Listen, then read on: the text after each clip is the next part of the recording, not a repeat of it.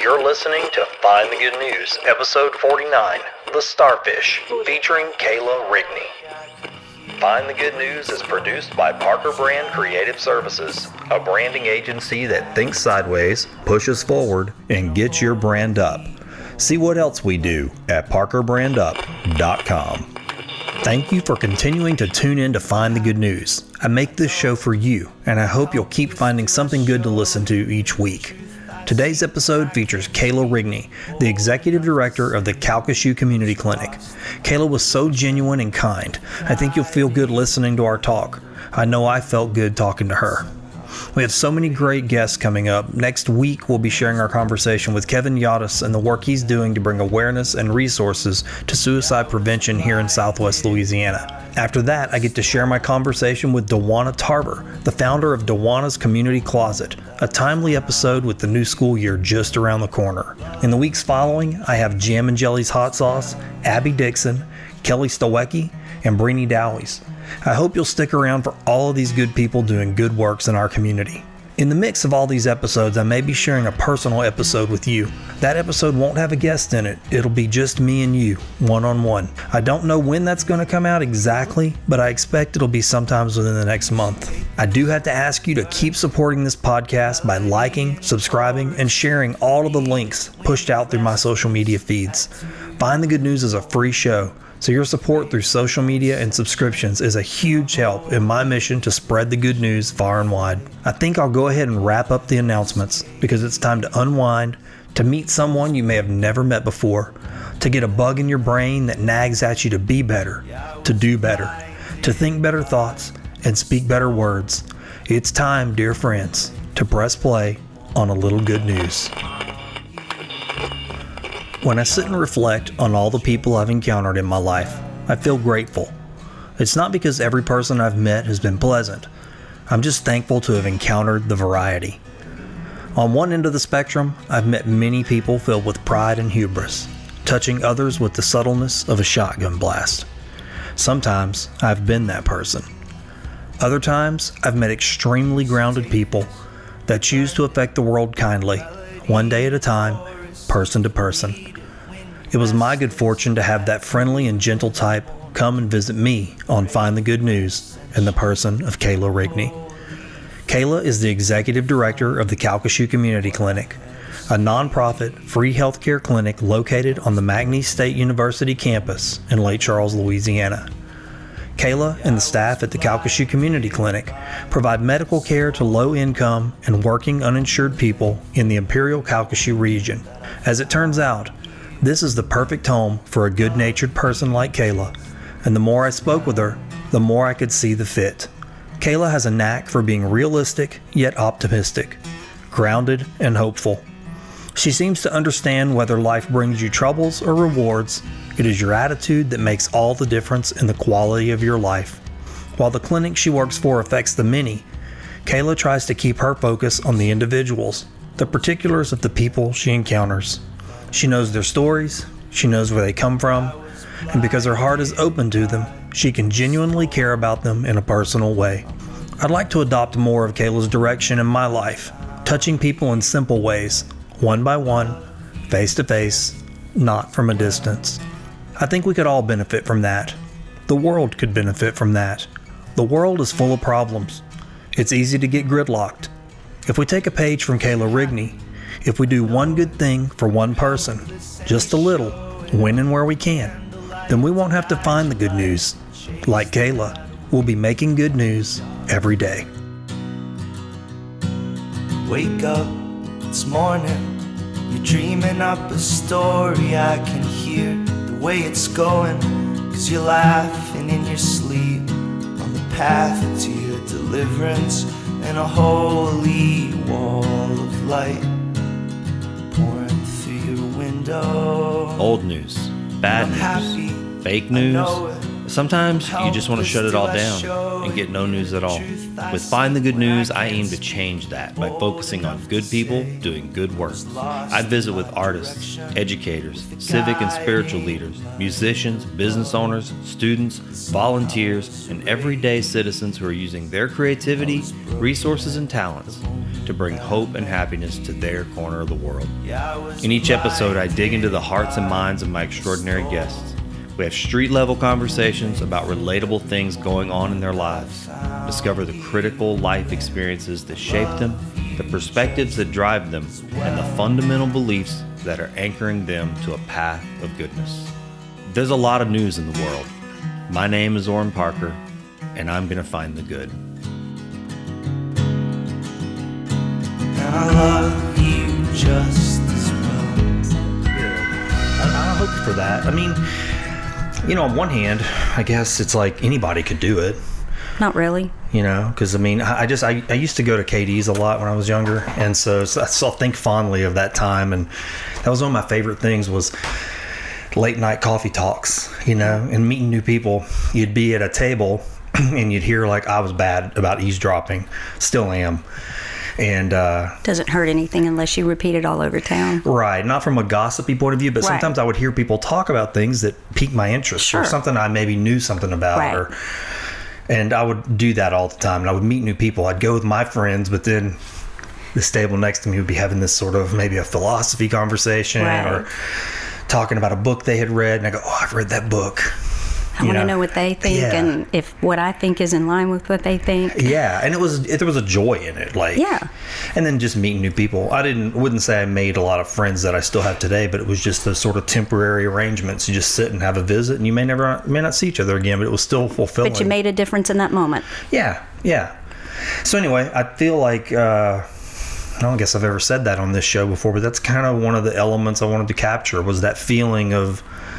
You can sit down with somebody you don't know and still have a really great, deep conversation and not have to end up in a bad space. Right. So many conversations, I find, devolve into battle. Or personal agendas. Yeah, or agendas, that's right. Yeah. So I was hoping maybe to just experiment with that and say, hey, what if the whole point of what we're doing is just to not do that? What if we just say, hey, it's literally 100% okay to not agree, and we don't have to end up in this space of negativity. It's not my job to convince you of my opinion, nor yours to convince me of yours. We just have to respect that each other has a difference of opinion. Yeah. Well, look, we're already going. Uh-oh. Yeah, that's how I do it. So, first, thanks for coming. You're welcome. The bridge, I know that's everybody who comes is rolling the dice, So I have to issue my disclaimer. I assume you're going to edit me smart. I don't think I don't know that I've talked to anybody on this show yet that I've felt like wasn't smart. I mean, everybody's got their own sort of, I guess, egg of knowledge, and when we talk, it's like you pierce it and this stuff starts coming out. And I think, man, everybody's had some kind of gift. And I mean, honestly, I'm probably the dumbest person at the table most of the time because I just, it's curiosity. I mean, I think if you're curious and willing to be curious and also willing to not know, I think everybody knows what they know and they don't know what they don't know. And I'm definitely one of those people. My husband and I say that to each other quite a bit. Do you? Yeah, you don't know what you don't know. Yeah. You don't know what you don't know. I mean, that's right. I feel that way when I make a new discovery, especially with history. I mean, I love history, but every once in a while I'll land on this. Usually it's something unfortunate that I just go, oh my gosh, I didn't know. This wasn't something that we're taught in school. It's not something anybody talks about.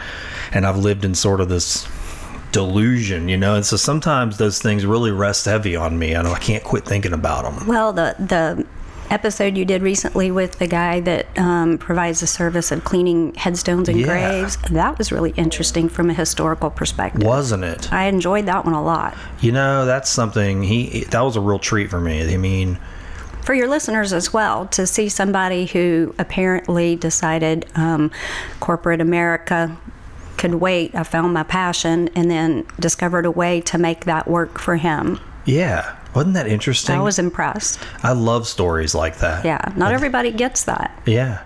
And that's hard. I mean, I think there's just having conversations on the show and in private too. I think that most people have something scratching at them from the inside saying some version of that. And I might be wrong. I don't know. It might just be the people I talk to, but it doesn't take many minutes of talking with somebody for some version of that to start leaking out. Dissatisfaction with the status quo. And I mean, there was a time where maybe I had conversations where that dissatisfaction would lead to the next part of the conversation, which is, I'm going to get a better job. I'm going to get a bigger house. I'm going to get a nicer car. My kids are going to go to a better school. We're going to move to a nicer neighborhood. But that's starting to dissolve in the conversations I have, where I'm starting to see more people who've maybe already went down that path and go, oh man, it's just as empty. Well, and I think gnaw is there too. Maybe for me, it's an age thing. The older I get, the more I become content with what I have. Yeah. I have enough. Yeah. I have what I need to eat, to live. We live in a home. When you look around, we have it better than the majority of the people. I don't live in the best home in the neighborhood. I don't drive the nicest car, but we're happy, you know? And I think sometimes you have to look at happiness from within versus from what you can acquire, because that's not gonna bring you there. So you feel like that today? I mean, did you always feel that way? I've always been a pretty content person. Yeah. Ambitious, moderately ambitious, not competitive. So I think competition and ambition come in kind of kissing cousins, if you will. Yeah. I don't compete with others. I may compete with myself to do the best that I can do. But I've always tried to make myself be content with where I am and be happy with where I am. I think overall my outlook is better if I'm not sitting looking at the other side of the fence. If I look at my side of the fence and be grateful for what I have on my side of the fence versus looking at the other side of the fence and wishing for that. Yeah. Because you're never going to get to every other side of the fence. Do you think that's where discontentment comes from, is to looking at other things and going, I want that, or I wish I had? I think so. I think social media has done quite a bit to bring awareness to people's discontentment, if you will, because everyone wants to present their perfect self on social media. And so I think that, I've read some interesting psychological viewpoints on it, that it has brought about an increase in depression because people see what they perceive other people are having, all the success, all the things, all the happiness, but what they're seeing are snapshots that this person wants us to see. They're portraying a part, and you don't see their everyday life. It's very funny. When listening to you say that, it's making me think of something that we do when we take pictures that I've started to see other people do, and it's something, I don't know if this is where they got it from, but I know that's where I got it from, and it's the Oprah smile. Have you heard about this? The Oprah smile? So I was listening to an interview with Oprah Winfrey, and they were talking about the covers to her magazine, and they were like, you always look so happy. Like you are just having the best time. Right. And she said, oh, it's the yay. And they're like, what's the yay? And they go, well, when I take pictures, I always say, yay. And then that's when they take the picture. And I went back and looked because I was really curious, and I was like, wow, look at this. I mean, the difference it makes. Now, on one hand, I went, that's kind of cool. It makes her look happier. It lights her face up, which from a photography point of view, that's what you want. But now I have noticed it more. After she called it out, I went back, and now I see people, even in our community, where I go, you can pick them out, and I go, they're not really smiling. It's like, oh, I'm about to take a picture. Let me do my yay. Well, and I don't know if I may be guilty of that. Yeah. Especially if I'm doing a selfie, because I feel like my smile is contrived otherwise. I understand that. So, I kind of do too. And I have a tendency, if I'm doing a selfie, to make a face because it's not serious. No selfie I've ever taken has been serious. First off, I don't do them that often. Yeah. But, I'm not one that takes them and posts them as though they're going to be I don't know. You're not a making it portrait. for like a consumption. Yeah, you're not making it for consumption, right? Yeah. No. I do it in a not necessarily self-deprecating way, but humorous, if you will. Yeah. And so there's almost always a face. Yeah. I understand that. I mean, I have trouble with selfies just for me. I've never been comfortable with it. And Me either. I'm still not comfortable with it. I tried experimenting with doing some, even that last project, that road trip project, being on camera is difficult for me. And I mean, I have to not acknowledge it, but I do want to work through it. And so doing that does help. And I'm learning, I'm trying to build a bridge, right, between the problem, which is that I don't like being on camera, and then the extreme version of that, which is always being on camera. Well, and I'm not going to lie, when you invited me to do this, I didn't hesitate because there's no cameras. Yeah, it makes a difference. It does. It's funny. I had this talk off pod with a lot of folks, and then even especially on pod, but I think that's maybe what the unique thing about podcasting is. Even though this show is going to be out there for consumption by anybody, but at the same time it's not live. Yeah. So that's the difference. You can go on the radio and that feeling of this is live, I have to say everything just right, I've got to have my stuff together, is so different than being on pod where you're going, well, there's a relaxed nature to it. Well, the only other thing is it's a double-edged sword too, because live goes away. And pods are there forever. Yeah. So if you do happen to say something silly, which I'm sure by the time this is over, I will, it's there and people can listen to it over and over again. Oh, look, I mean, I had that happen. Sometimes you can scour and really look, demons are in the details, right? You can look at these pods and edit them and make sure there's no bumps and stuff in them. But did you listen to the one with Rex Alexander? I don't know if I did. I hit them sporadically. Yeah. Right, yeah. And that's kind of how I am too with other shows. Well, Rex and I, we were doing the show, and we'd been talking for a while, and he asked if we were going to take a break, and we had talked before pod about because I have some whiskey. I said, well, let's have a drink while we do the show. Well, I usually don't stop recording when we take a break. I do that in editing. And so I guess, I do not know how I did this, but I left the whole segment in there where we go, hey, let's go get a drink. And so you can hear us walk away and go into the kitchen and talk about the whiskey, and it's all just like faint.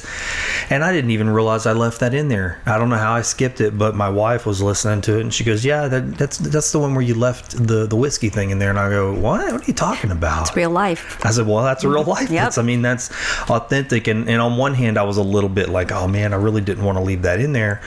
But on the flip side, it's a better portrait. Absolutely. We don't need to portray perfection. That's right. There are so many people in our community that are working to that end, I think. Like, I see so many more voices out there encouraging people to be authentic. Especially women. I really don't I don't hear it as much from men, but there are a lot of women in Southwest Louisiana who that's sort of their mantra, to let yourself be authentic. Well, and then, I look at it this way. I've got to be me, because trying to be somebody else is way too much work.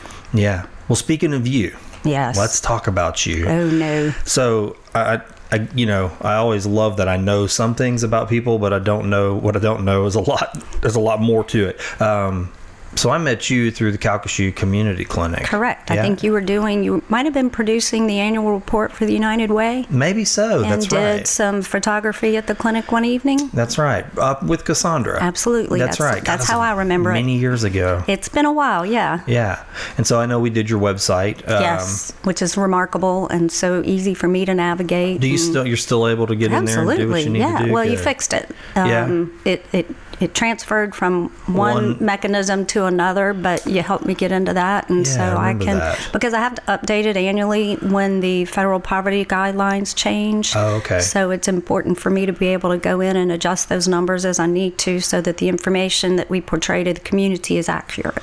So so I did that in like 2012 or something like that. 2000, a while back. Yeah. Mm-hmm. So how long had you been there before that? I started the Calcasieu Community Clinic in 2008. Were you a part of the ground floor? No. Okay. So how long has it actually been? 2001. Okay. They opened the doors in February 2001 Wow, for so the almost first 20 time. years. Yeah. Yeah. Absolutely. Wow. So can you just tell me about it? I mean, I don't know, because I talk about it to people, and I don't always feel like I have my arms around it 100%. I'll give you my elevator speech. Yeah. We're a private, nonprofit, free healthcare clinic that serves people who are working and without healthcare insurance who live in the 5-parish area known as Imperial Calcasieu. Okay. There are income constraints. Your household income has to be at or below 300% of the federal poverty level, which actually for a single person, that's a pretty decent income. It's about $35,000 a year. Mm-hmm. Just because someone is bringing in that kind of money doesn't mean that they can afford to buy insurance, because as you probably know, being self-employed, insurance premiums are skyrocketing. And Yeah. even if you can buy on the healthcare exchange with a stipend, that doesn't always come without hooks and strings. My daughter has purchased through the healthcare exchange because she works for a church and they don't have healthcare insurance. And so at the end of the year, when we claim, file her taxes, if she goes over what she reported her income was projected to be when she filled out that form, she has to pay back some of that. Oh, okay. And, it's a godsend for her, because otherwise she would not be able to afford insurance on the open market, and she does get a little stipend. But should she decide that that wasn't for her, her income would put her within the guidelines to see us, and she has a good job. Yeah. So it's not just people who are laborers or right. in the service industry or things like that who come to see us. So we see people who may work for the Calcasieu Parish School Board, but yet they need to bring home all of their money to take care of their family. They can't afford to pay for part of the insurance. A lot of times they'll pay for the employee, but they can't cover the spouse. Yeah. And so, that's where we pick up. Wow. Pretty much anything you would see a family practice doctor or an urgent care for. We're open once a week. We utilize volunteer physicians, pharmacists, nurses, and laypersons to provide the services. We've been a United Way agency since 2003. We receive a stipend from them in order to help offset the cost of providing the care. We have a state licensed pharmacy. On site? On site, yes. So if a patient comes in, let's say in theory with what they think is a sinus infection, they'll come in and see the doctor or nurse practitioner, be diagnosed, and then prescribed medication. And in many cases, they leave with that medication by the time they leave on a Thursday evening. Wow. So, and we see patients beginning at 4 o'clock in the afternoon. We try to be mindful of the fact that a lot of them are hourly rate employees. And so if they miss work, they miss their money. Yeah, no, that's true. Yeah. So we try to do it at a time where it's convenient for them, that if they do have to leave work early, maybe it's only an hour. That's wonderful. We try to be wonderful. Have you seen, as the years have went by, do you feel like you see an increase in people that are in that particular zone? It waxes and wanes. When I first started, we were seeing around 20 to 25 people a week. And then the Affordable Care Act came online in 2010. And the way that it had been presented was that it was law. Everyone had to have health care insurance. Well, in reality, you can't get blood out of a turnip. If you don't have the money for health care insurance before the law, you don't have the money for health care insurance after the law. There was a little sweet spot, though, for persons earning about 150% of that federal poverty level. So we did see some patients who went on the exchange and got health care insurance for minimal out-of-pocket. Okay. And then the federal government also bought down their deductible, which allowed them to be able to use the health care insurance. I see. So we lost some patients in the early days of the Affordable Care Act, and then in 2016, Governor Edwards expanded Medicaid to capture persons who are working and earn up to 138% of the federal poverty level. And then at that point, we lost a few more patients. So we're still getting new patients coming in, but the trend that I've identified is that they're not quite as sick as the old patients that we used to see. Interesting. Okay. A lot of times the old patients, the ones that bought the health care insurance, two things. They've probably gotten to the age where they would have aged out of our program anyway. They would have been picked up by Medicare. I see. Okay. And then the other thing is that they were probably the ones who really needed the insurance, and they're using the insurance. Yeah.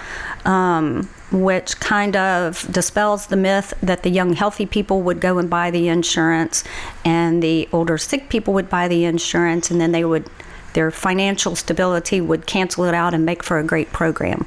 The younger, healthy people aren't buying the insurance. Okay. So, they're kind of, they're healthy, so they don't feel like they have to have it. And now they repealed that individual mandate. Right. So there's no tax penalty if you don't buy the insurance. Right. So we're seeing a few more people coming in, but those who are on repetitive medications, for example, for diabetes, hypertension, depression, things like that, we don't see quite as many of those as we used to. And I'm happy, I know it. If you're like me, then you've got a long wish list of things you need to do around your house, things you just can't get to. It's not that I don't want to do them, but between my responsibilities at work, producing this show, and squeezing in some valuable mental downtime, I can't seem to get around to fixing the small stuff, and the big stuff is just waiting in line. To be honest, it kind of stresses me out. Maybe you're stressing out too. Well, stress no more, because I've got good news. My friend Ben Von Duke has started a handyman service, and he takes the mystery out of getting these things done. Ben Von Duke is not just some guy that calls himself handy. He knows what he's doing, and he knows a whole lot. Not only is he an experienced and professional carpenter, but he's kind of a Duke of all trades. What I love is that he's created an a la carte price list of services, so you don't have to worry about getting in your pockets too deep before you're ready. He'll fix your running toilet, install appliances, replace fixtures, install ceiling fans, repair sheetrock and concrete, and a whole lot more than that. Look, I'm not too proud to say this, but sometimes it takes me 3 times as long to fix something because I've got to get online and search videos just to figure out what tools I need. Then I have to go buy the tools that I don't have, and then sort of come home and do the job. I don't have to do that anymore because Ben Von Duke will do it and do it better. On top of all that, he's just a good person, someone you can trust. He's honest, he's kind, and those are things that I value highly, and I bet you do too. You can get a hold of Ben Von Duke, the Duke of all trades, the good old-fashioned way, by using the phone. Call or text Ben at 337-540-1355. That's 337-540-1355. He'll send you his service and price list, and trust me, his prices are more than fair. And do me a favor, when you do message Ben at 337-540-1355, tell him you heard about the Duke of all trades on Find the Good News. So y'all do see patients that have those, like mental health? Mild mental health. Can you give me an example, like where the fences are in that? Simple depression. Simple depression? Mm-hmm. Not like bipolar disorder, things like that? No, and there's reasons for that. The first reason is because if a person is having issues with bipolar disorder, it's in their best interest for them to see the same healthcare provider over and over. Yeah. And we can't offer that luxury because we work with volunteers. I see. So I may have a patient come 6 times in a year and see 4 different providers. Yeah. I also find that a lot of times providers have a tendency to have a favorite medication, and one doctor's favorite medication may not be another doctor's favorite medication. So if you see the same provider, that treatment plan is going to be more consistent. Okay. The second thing is that we do not provide any kind of narcotics or controlled substances. Mm-hmm. For several reasons. One, you have a lot of reporting you have to do to the Louisiana Board of Pharmacy. And 2, if I did, I would have a line around the building every Thursday for people wanting narcotics and controlled substances. Yeah. So back whenever the clinic was founded, they decided just to not get in that business at all. Yeah. And a lot of times patients who have the more moderate to severe mental health disorders do require controlled substances in order to keep them maintained. Yeah. Interesting. God, so fascinating to me. So what was your knowledge base whenever you came on in 2008? Well, I have had a really eclectic career path, if you will. In 1993, 94, I went to work for the Samaritan Counseling Center. Okay. Worked there for 2 years, left there, went to work for Henning Methodist Church in Sulphur. Oh, okay. Worked there for 8 years, and then I went to work for a home health agency. They are no longer around, but I worked for them for 6 years. And so I got a lot of exposure to healthcare issues, disease processes, and things of that nature when I worked for the home health agency. I was originally an office manager. Then I moved into marketing for about 2.5 years, then into administration, and then to a regional administration position. And then the company made some changes, and I was one of the changes. Oh. But I kind of felt like there was something coming down the pipe, so I'd already put out a couple of feelers. And I like to tell the story. I had the interview for this job on the same day that they invited me to find another job. So that worked out well, quite serendipitous. And during the interview, which I'll tell you, it was probably an hour and a half long, 5 people. They put me through my paces. Oh, wow.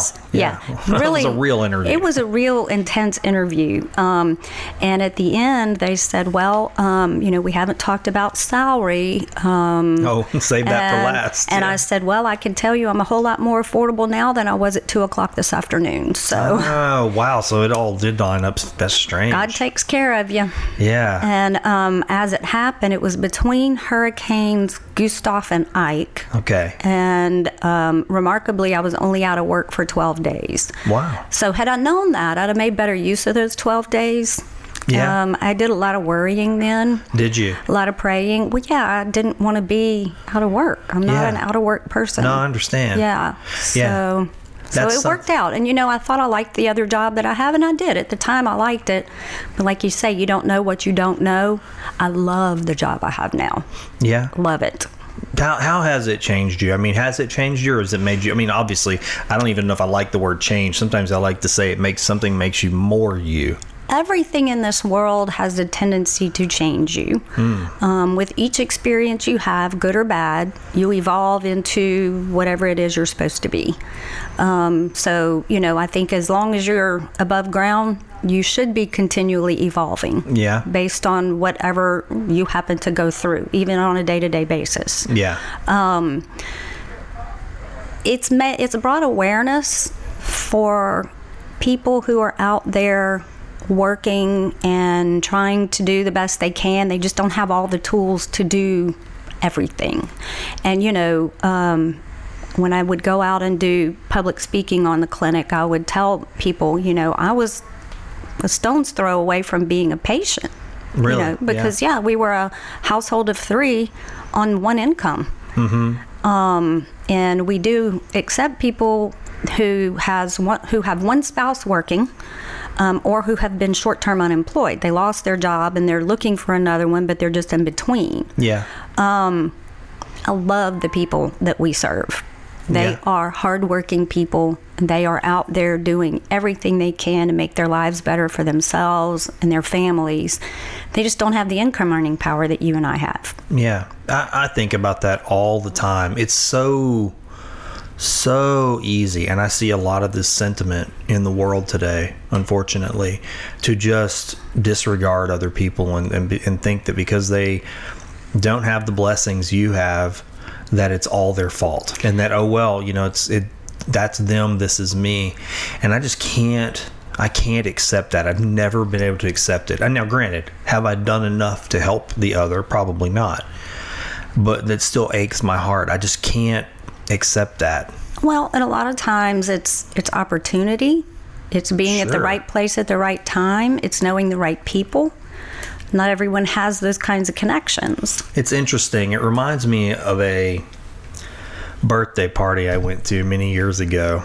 And, I've always been just being honest. I mean, I've always felt a little outside of the upper echelon circle. Oh, me too. I don't come from wealth or a lack of hardships. I mean, I've got it better than a lot of people. Mm-hmm. Had a lot more opportunities than a lot of people, and I've had to make my own way too. But I went to a birthday party it's hard to tell stories sometimes, because what's the best way to tell it without, But just to be honest, okay, let me just say it like this. I went to the party. We were invited, and that was very kind to invite us to the party. But when I got there, I really felt like a man apart. Now, whether that was the truth or whether that was my own perception, right. I'm fully willing to accept that it's probably my own perception. Perception is reality. Yeah, a large chunk of it was my state of mind. So I kind of kicked into observer mode, which is where I go in those types of things. I mean, for some people, they'd say it's like being a wallflower, but I just kind of went inside myself, and I almost was like taking a ride inside my body, just looking. And it was a weird night, because what I saw was a lot of opportunity and wealth and just things that I go, man, this is not the world I come from. Right. The amount of money being spent at this one thing to celebrate one person's life was just blowing my mind. And the longer I stayed, the more it kind of sort of scratched at who I was. I was like, this isn't the place I'm supposed to be. But later on in the evening, there was a band there. And the band had been hired, expensive band, as it would be at this type of event. And the band, one of the lead singer was kind of celebrating the person's birthday, and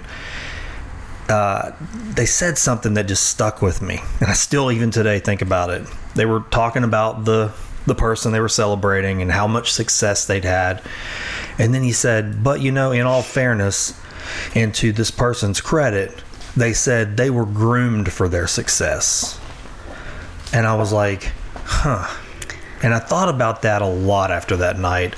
How many people just sort of have this gelatinous buffer around them throughout their whole lives. And it's just the wealth of the family or the connections of the family, and sort of real life out on the ground in the dirt and the mud and the struggle sort of never happens. And what happened, I guess I just started to wonder, what does that do to a mind, a human being's mind, when suffering and sort of troubles never seem to ever get through the gelatin, It's an interesting thing. I wonder what it does, and if there's a lot more of that out there than we realize. That's like, well, that's maybe where the apathy comes from sometimes. And then true, you think about this too, maybe they experience life's trials a little differently.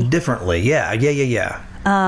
Because they've got to be out there. I mean, no one gets through life without having trials and tribulations. Right. There's some version of it in their life of some kind. And so you sometimes wonder if people who have lived in that, who come from wealth and have never really had anything that we judge as trials, and that comes from our perspective. Right. They've got to be experiencing something. Right. Because nobody escapes it. I mean, I think about it a lot. Like, because sometimes that very story of being groomed and opulence and total comfort is the beginning of the story of somebody having a great awakening. I mean, I think about that a lot when I think of the Buddha's story. I constantly am looking around the world and seeing that story play out. I go, this prince, wealth, protected from pain, suffering, death, old age, sickness. And that became the very catalyst which created that extreme view when he finally did experience pain, old age, sickness, and death. It went, oh, okay. It cleaved, that life for him. And I think sometimes that, it's a deep reflection, I guess. Well, and I know for me, I'm not wealthy, so I never have to worry about someone befriending me only because of what I can buy them or get them or do for them. Provide, and not, there are other people that I see sometimes that I think they go through relationships, good and bad. And there is that sense of having been used. Sure. Yeah, used. I get that. I mean, I think sometimes, and again, I don't know what other people are like, but maybe they've all experienced this, and maybe you've experienced it too. Like, I've felt like that before in my life, where I felt like less a person, more a thing to do an act. something to be used up. Right. And, just a resource. Well, and I have actually. I've had several what you call transient friendships, and once you get over the hurt of feeling that way, then you think, well, maybe God put us together for a specific purpose, and the specific purpose may have been to get that person through whatever it was they were going through. In other words, it wasn't all about me. Yeah. It was about this person who had lost a significant other in their life, and they were lonely, and we reached out, and once they found their sea legs again, they moved on. Right. And I've had that happen too. Right. And I think a lot of people have, now that you say that. I mean, I talk to people like that. It's another one of those stories that tends to rise up. And I wonder, I've thought about this quite a bit, and have become okay with it as I've gotten older. Is like, this was meant to be for just a time. Right. And that's okay. That it was just that's a time. kind of how I reconcile myself, because, there were times that you felt hurt at being left out, or... Sure. And of course, social media is famous for doing that for you. Right. And, you might be like, well, gosh, I really wanted to go to that, or I really wanted to do that with them. But then you stopped and you thought, well, maybe I had a hand in building that person's security level and their confidence, and that's why I was put in their life. And so at that point, it's okay, because chances are, if I got to wherever it was, I'm becoming a homebody in my old age.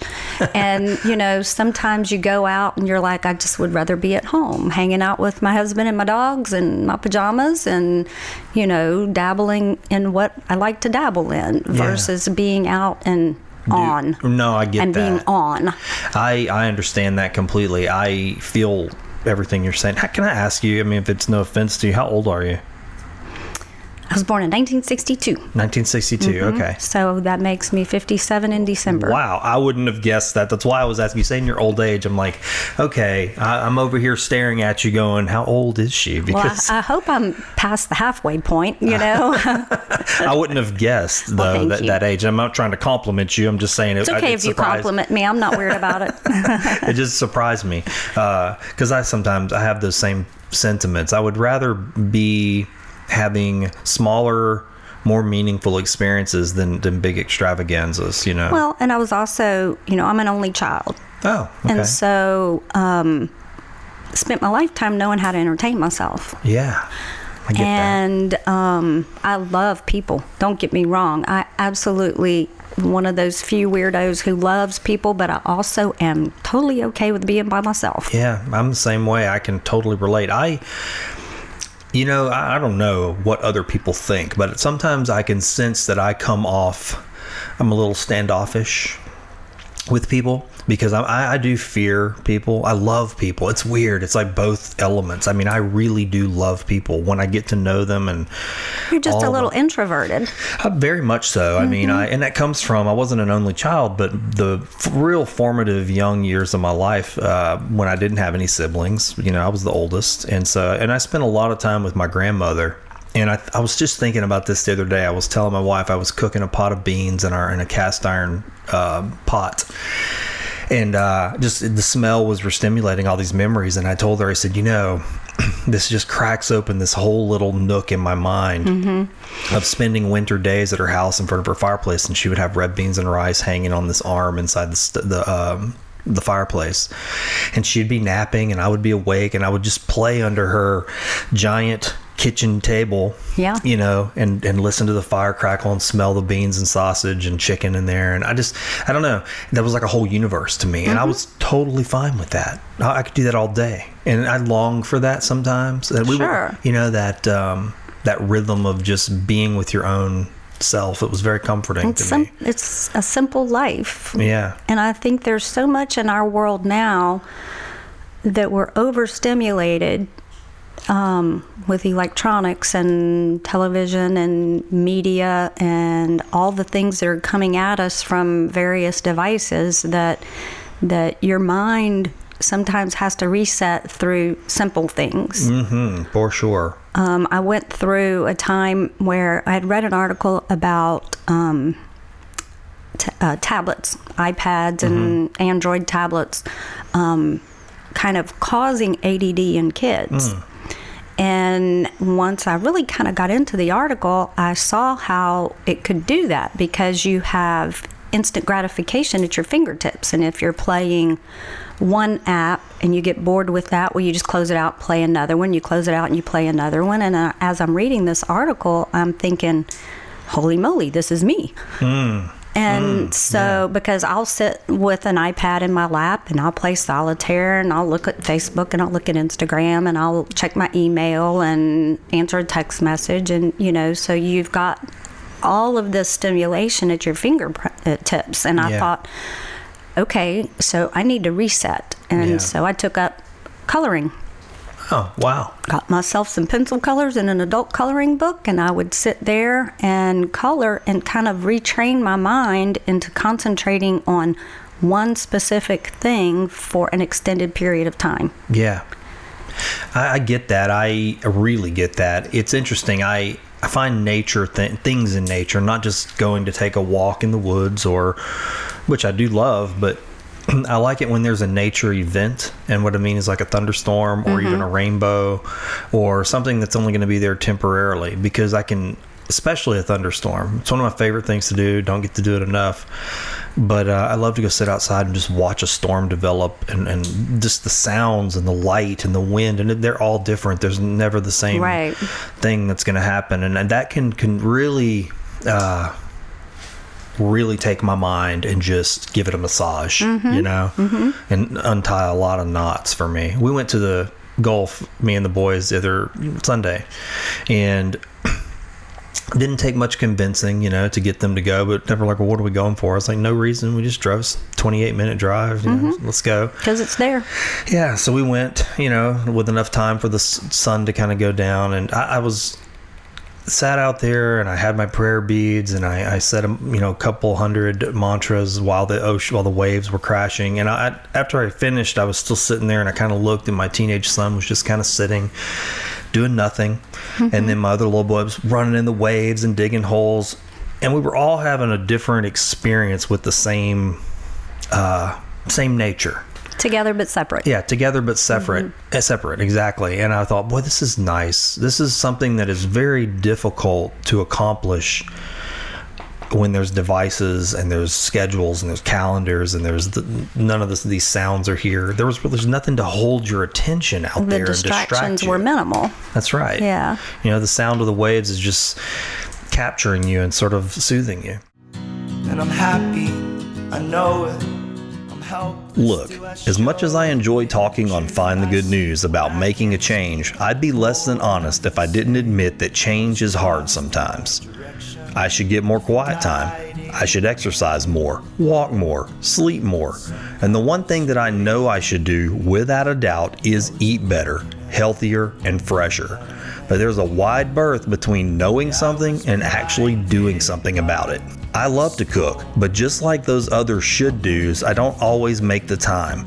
This is where I have to tell you about Fresh Fuel, because it takes procrastination out of my way. Fresh Fuel is a fresh take on getting healthy, wholesome, and satisfying foods in your life as a kickstarter to critical change that lasts. When you sign up for a Fresh Fuel program at thefreshfuel.com, you'll find tiers for your specific level of can't get up and go. I know I found mine. My friend and founder of Fresh Fuel, Megan Abraham, wants to do one thing and one thing only. She wants you and your family to eat healthier, delicious, home-cooked meals. That's it. With Fresh Fuel, Megan has taken all of the I can't do it out of putting better meals in front of the people you care about. And she's quick to remind that one of those people should include you. Go to thefreshfuel.com and choose the program that's right for you. Megan provides you with the recipes, supply lists, links, videos, goals, and very important here, access to the Fresh Fuel Facebook group, where you can connect with other Fresh Fuelers, real people just like you and me, making the same journey. What I love most about meal prepping with Fresh Fuel is that you don't have to do it alone.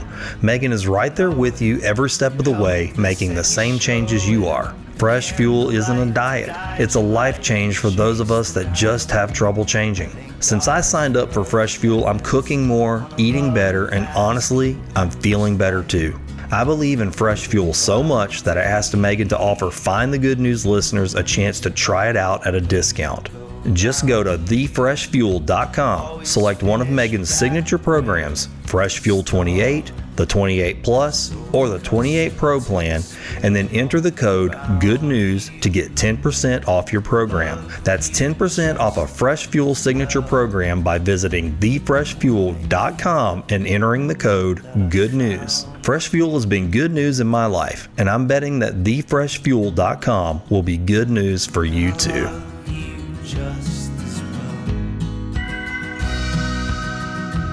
So anyway, I don't know. I made a decision. We've been trying this summer to, instead of taking a big vacation, we're trying to take weekend trips. Just go do something cultural or even local, whether it's just go listen to music, but make sure the boys get to experience those different things. And so they don't feel like, and again, this is going to sound probably out there, but I don't always feel like you have to take a big vacation.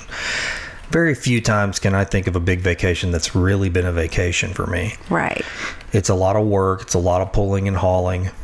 But these little day trips are they're bite-sized and they're totally doable. Not a lot of resources are expended, and you can slow down and actually just be where you're at. Right. It's been so different, and I've enjoyed doing that. Little palate cleansers. Yeah, yeah. And I think in one hand, I think looking forward to a big vacation to some degree for me, and again, I don't know if this is true for everyone, but it's been, it's almost more chasing, if it makes any sense. Like I build it up when I have those things. I build it up. It's bigger and bigger. There's so many more logistics. Right.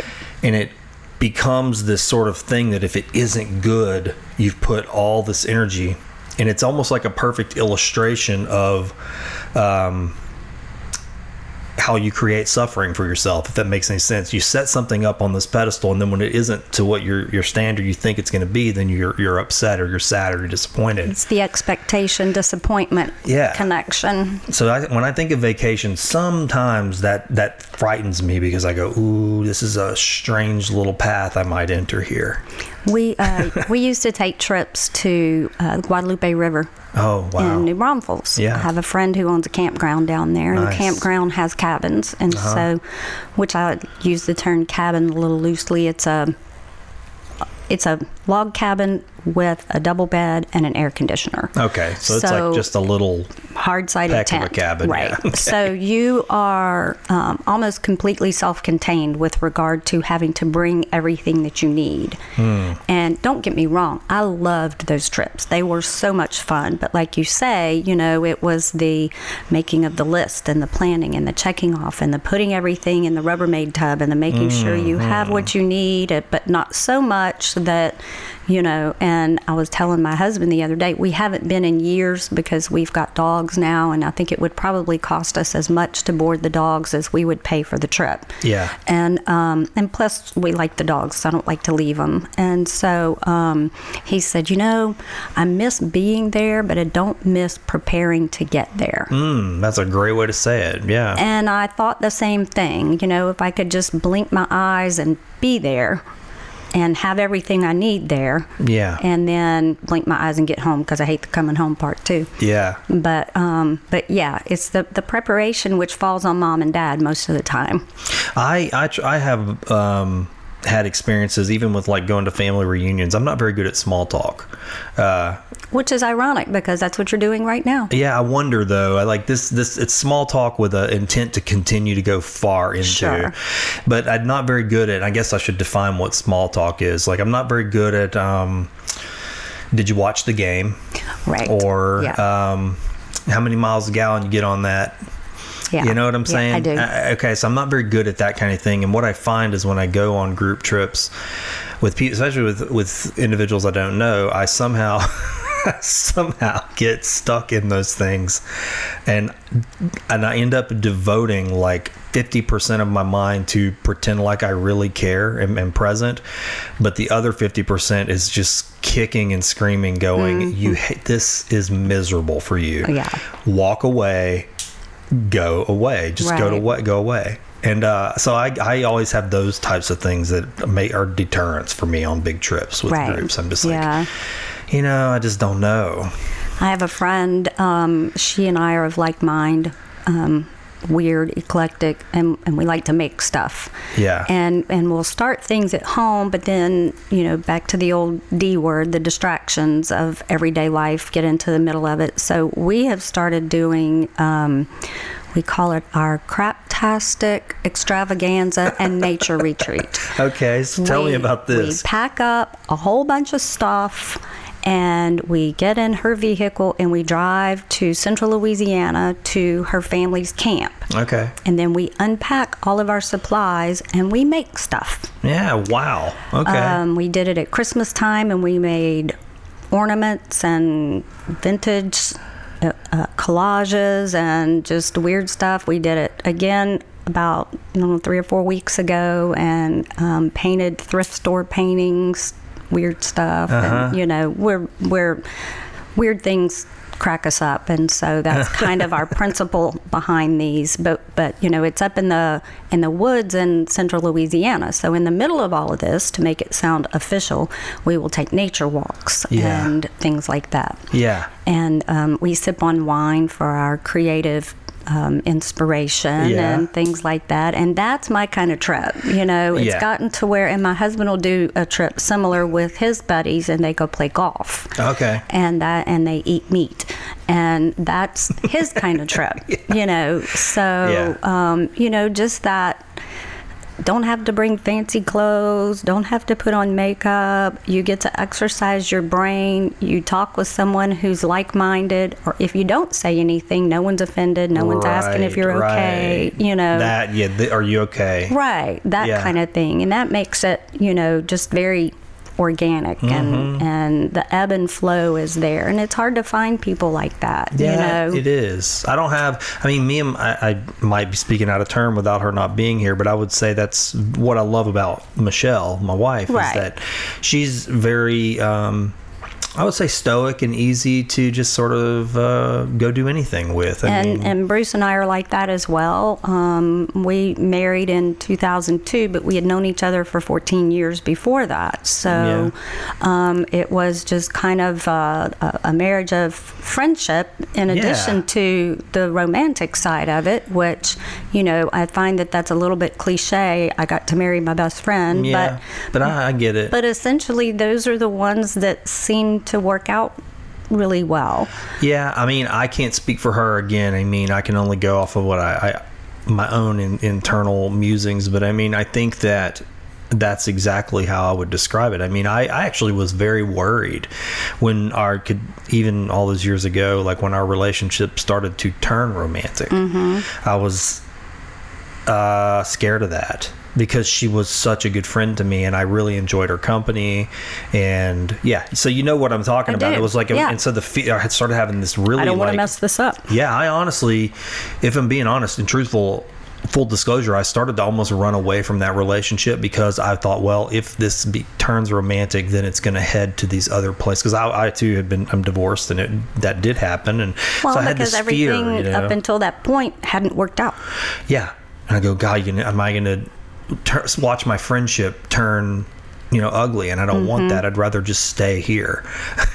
And aren't you glad you didn't? Yeah, I am glad. And I think she and I have talked about that as the years have went by. She started, now that we've had this conversation, she's like, looking back, I see some of your behaviors as definitely indicative of what you're describing, like this deep sort of like almost like scar tissue, PTSD. Well, and it kind of, you're fighting the natural predisposition to run towards, but then you've got this intellectual monkey on your back that's saying, but don't you remember what happened before? Yeah. And so it's this internal push-pull. Yeah. Yeah, and that's a hard thing to struggle with, that reactivity. Like, sometimes that is a good thing because it can keep you out of trouble. Right. But on the flip side, it can also keep you from new, delightful, positive experiences as well. And I've struggled with that. I mean, that fight or flight type of mind. And I try to watch it and catch it now. But it takes work. I mean, years of work to... especially if you have a bunch of triggers. Yeah. Well, and it takes self-awareness, and I find that that's something that, develops as you mature. Yeah. And not just because you're old. Because not everybody who's old is matured. Well, that's true. But, you have to kind of want to know what triggers you. You have to want to know what makes you do certain things and what causes a reaction, so that you, especially if it's a negative reaction, so that you can avoid that reaction. Yeah. That's one of my things. I don't like negativity. I don't like negative people. People whose knee-jerk reaction is always to oppose something before they even really realize what it is that they're looking at. Yeah.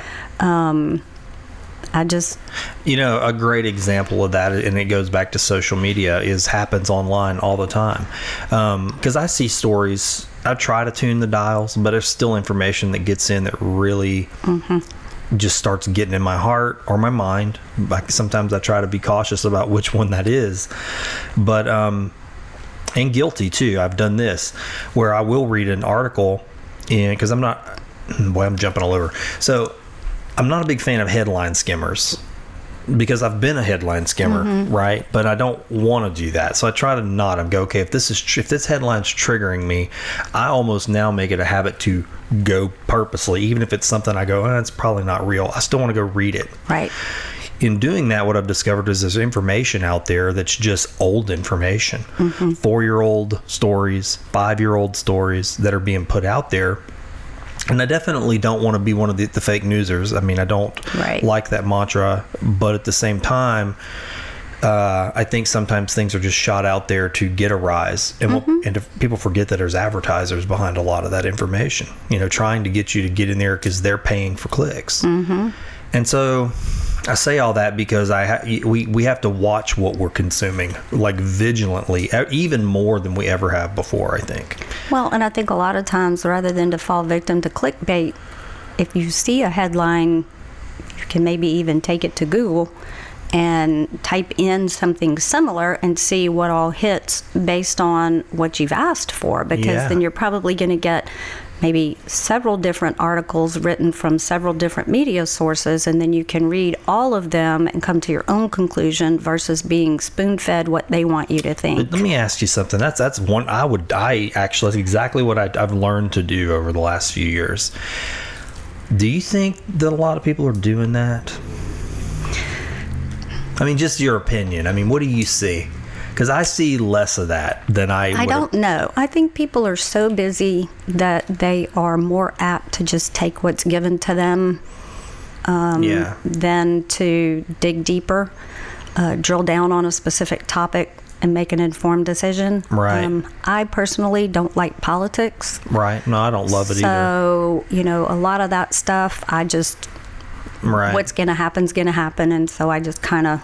And I know that's not right. I should probably be more involved. But, like Facebook, I'm kind of on it. I like puppies and kittens and kids and funny stuff. Yeah. And, if you start posting a bunch of political stuff, if you start sharing this story and that story, and, I'm liable to step back. Yeah. I'm definitely guilty of both. I try to share good information, but then it's, of course, everybody's their own. But you have to also do your homework to make sure, like you said before, that it's legitimate information. First off. Am I sharing something that's legitimate? And then also, what's good? I mean, I ask myself that all the time. Like, there's so often the things I'm sharing are things that I care about, but to somebody else, it's just negative. Well, it's like, I don't care about that. I don't want to see that. And that's why scroll on by is such a neat feature. But you also, and I am a little bit, I don't know, maybe it's a security issue. When you share something, suddenly people start offering their opinions on it. Right. When you're like, that's not really why I did this. Right. You get some long lost cousin friend from wherever who's got this really strong opinion about what you just shared. Yeah. And then it stirs up everybody who's in the thread who may have been saying, oh, wow, that's good information, Yeah. So I don't know. I don't know. Sometimes I know what you mean. You don't want to kick the ant bed. And so Yeah. you have to be really sure that for example, I shared something a while back about energy drinks and teenagers. Yeah. And adults as well, and increasing the risk of stroke, which I didn't do what I just said I should have done. I didn't Google and look at several options. And so, I read the article. It made sense from a physiological standpoint. And I just felt like, there's a lot of kids out there who are, they sell it to everybody and they're drinking enormous amounts of caffeine, and it may not be good for them. Yeah. And then I get someone from wherever who dispels it completely. Yeah. Okay. Yeah. So at this point, you know what I do? I just took the whole thing down. Yeah. Yeah. I'm a social media manager for one of my clients, and it's in the medical field. And, they've kind of given me autonomy to post informative articles to their customers. With that kind of situation, I can't really have a voice because I'm not a medical professional. Right. But at the same time, I still have to go find articles and read them and find out if they're valid. Right. And what I find is that just what you said, I read so many articles. I cannot even in that one arena. That's just one client. So you end up with this knowledge base of information about this particular service that they provide, right? But what I find is I find conflicting information. Absolutely. Constantly.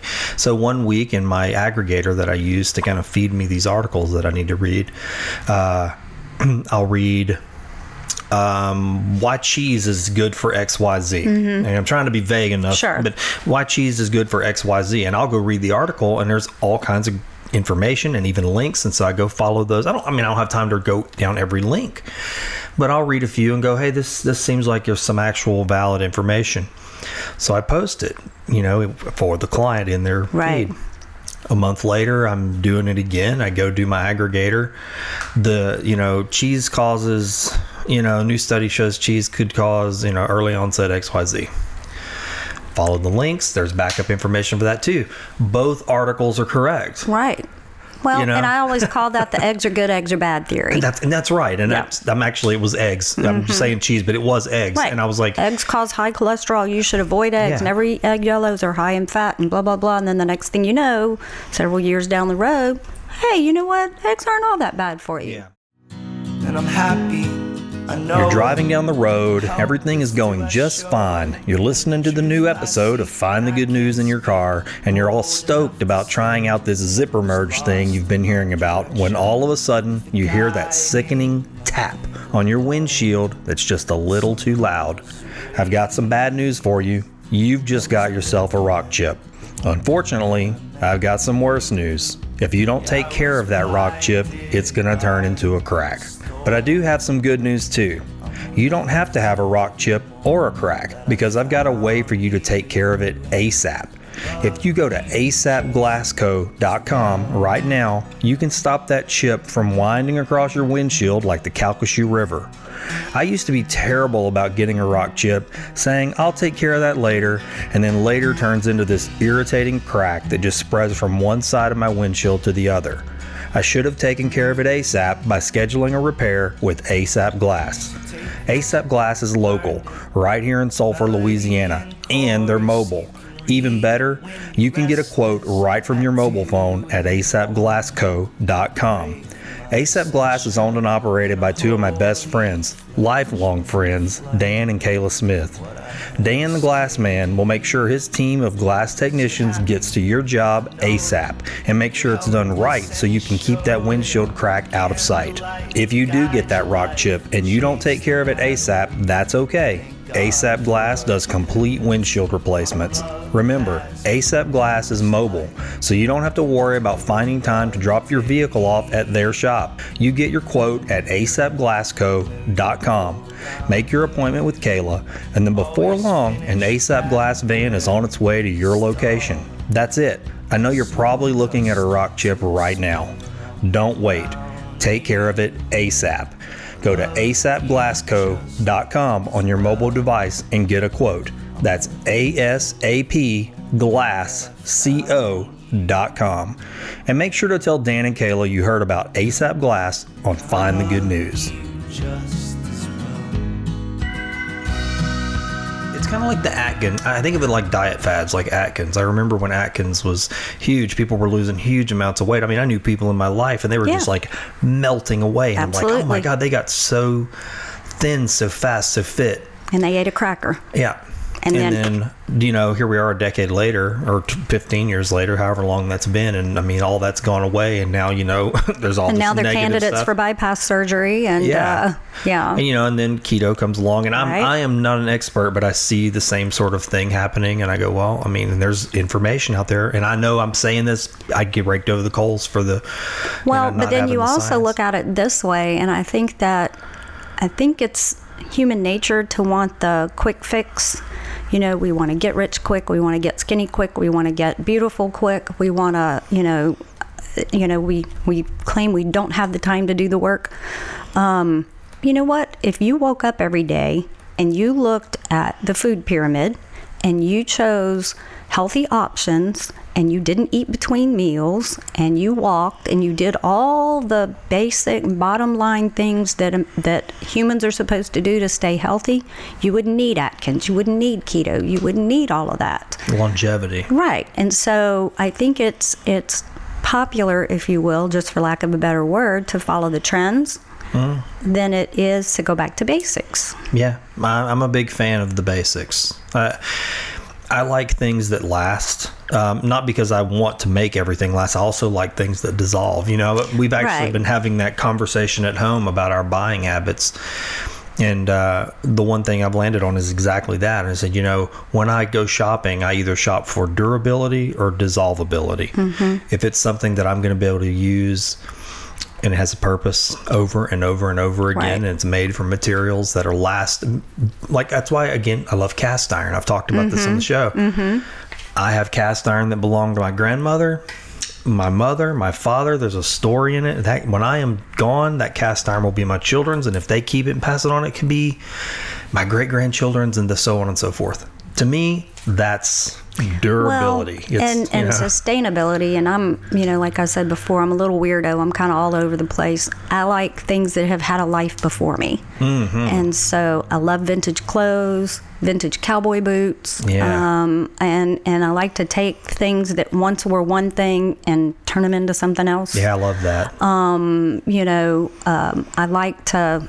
Like the cowboy boots I have on right now are probably from the 1950s, and I'd love to know what their backstory was. Yeah. Where have you been? Yeah. They don't look like they're work cowboy boots. They're probably dance cowboy boots, or, something that were probably, they're in remarkable condition. So they were probably special. Yeah. Which, I'm not always a fan of special. I think if you have china, use it every day. Don't leave it dusty on a shelf, know. But I love the idea of something having a life before I got it. Yeah. No, I totally am in line with that thinking. It even to the point where there have been times where I've actually... It's probably an unpopular viewpoint too, and I'm going to say it. Like I've went to a garage sale or a thrift store or something, and something kind of almost calls to you to be take me home, be with me, and that's happened a few times where. There used to be a little vintage shop right down the street, and the lady in there, she was like, "You always come in here." I said, "Well, sometimes what happens," I told her, "is I'll be thinking about something. driving around, I'm like, I wonder I need this in my life, or I want this thing, but it's like a scratch, and I'll stop in there and somebody will have just brought it in. And so she was like, well, you just know. And I love vintage. It invokes a feeling of nostalgia. It brings back for me anyway, maybe not for everybody, but for me, the good feelings of my formative years. Oh yeah, for sure. And so I may walk around a thrift store 2 or 3 times a month, see different things every time I go, and walk out empty-handed. But a lot of times, you'll see my grandmother had that. That's so neat. Now, I don't need to take it home, but it's nice to be reacquainted with it. Yeah, no, I know what you mean. I feel that way about books sometimes, especially encyclopedias. I can remember, I think about this, I don't know why lately I've been thinking about this a lot. When I was 6 or 7 years old, I spent a lot of time with my grandma's house, or even younger than that. But she had this whole set of encyclopedias, and I would just be bored, and I would go slide the little glass cabinet open. And I still remember the little symbol, the little foil-looking thing that was stamped. It was like a atom and a rocket and like something on the side. And I would just sit there and just flip through it till something caught my eye. Well, they were precious, and chances are your grandmother sacrificed to get them. Oh yeah, because they were expensive, and it was, you had the world at your knowledge. I mean, all of it was right there, anything you wanted to know. And now we have the internet, so again, instant gratification, you just type it in and it's right there. But I remember doing reports and having to pull encyclopedias and look at several different sources and literally read stuff. The guy, it's funny that we're talking about this. I didn't know what we were going to talk about, and this is interesting because when you got here, the Sulphur Fire Department was doing their inspections and stuff. And when we were standing out back, one of the guys said, "Hey, I know you." And I said, "From where?" And he said, "Well, didn't your parents have the video store here in town?" And I said, yeah. And he goes, "Okay." He said, "Man, we used to go in there all the time." And he ended up saying, "Oh, you draw really well." And I remember he had all these details, and I go, "Man, I just crazy." But he said, I just miss those days of going in the video store. And that's not even that long ago, but it's getting to be like a nostalgic thing. And he said, just to, the anticipation of a movie coming out, and then you're trying to get there, and hopefully you would have a copy, and then buying candy. And he said, there's just something different about that versus digital downloads and just, the new series coming out, and you can just consume it all really quickly. Guilty as charged, I do it, know, but he's not wrong, And the library is the same concept. I like to just go to the library and walk around and touch books. I know what you mean. I love to be around books. And not necessarily, I may not even go in there with anything in mind. Or I might have an idea of something that I thought of that, I have a bad habit of an idea sparks me, and then all of a sudden I want to know everything about it. I am guilty of that. And so several years ago, and it was even probably before the movie Titanic came out. That's always been a fascination of mine. And so I would go to the library and I would check out every book on the Titanic. And read them and look at the pictures, and and then I'd bring those back and go get some more, and then I would exhaust all of it, and I'm over it. I'm on to something else. Yep. I totally get what you mean. That happens to me, I would say, probably with philosophy and spiritual books, because what I've found in this 20-something years of kind of chasing that goal is that one thing just constantly leads to another. Everything is built upon something else, or maybe not the whole foundation, but there's these incredible figures. And so when you start reading, the works of somebody else, one person, they'll mention Walt Whitman, and then Walt Whitman again. And that's how I discovered Walt Whitman at a young age. I was like, okay, who's Walt Whitman? I had no idea. And then you get into Leaves of Grass, and I'm like, okay, I've got to know everything about Walt Whitman. Why does he write like this? Who was the man? And watching documentaries, and I get it. And it's like you consume it, and then it's like, Okay. But it's so fast and Now I'm furious, done. and I'm on to something else. Yeah, I'll do that happens a with lot. authors too. I'll read a book. If I like the author, now I'm on a mission. I got to read everything they wrote. Yeah. You know, may not get through every book because, you know, I'm bad about if the book doesn't grab me in the first 35 pages or so, you know. Yeah. Especially fiction. Life's too short to read a bad book. Yeah, I know what you mean. I have to shift gears with my reading habits from time to time because one, I love to read informational books that are just telling me about something. It's like this happens because of this, and you know, so I can really go, wow, I didn't understand this before, or a new perspective on something. Right. But then once I've done that, I can't go do that again. Like immediately, it's just too much. Then I need some kind of a palate cleanser. Right. And I'll need to read like a biography type of book. You know, I used to read a lot more fiction when I was younger, but I find that I don't read as much fiction anymore. And I think it may be because I'm getting that kind of satiated with digital media. I think that might be why I used to want to read it more, but now I want to read real stories. Right. You know, about real tales or even real perspectives. I don't know. Well, and I'll find that I'll get hooked on an era, you know, a certain, you know, typically I like late 1950s to early 1970s. Yeah.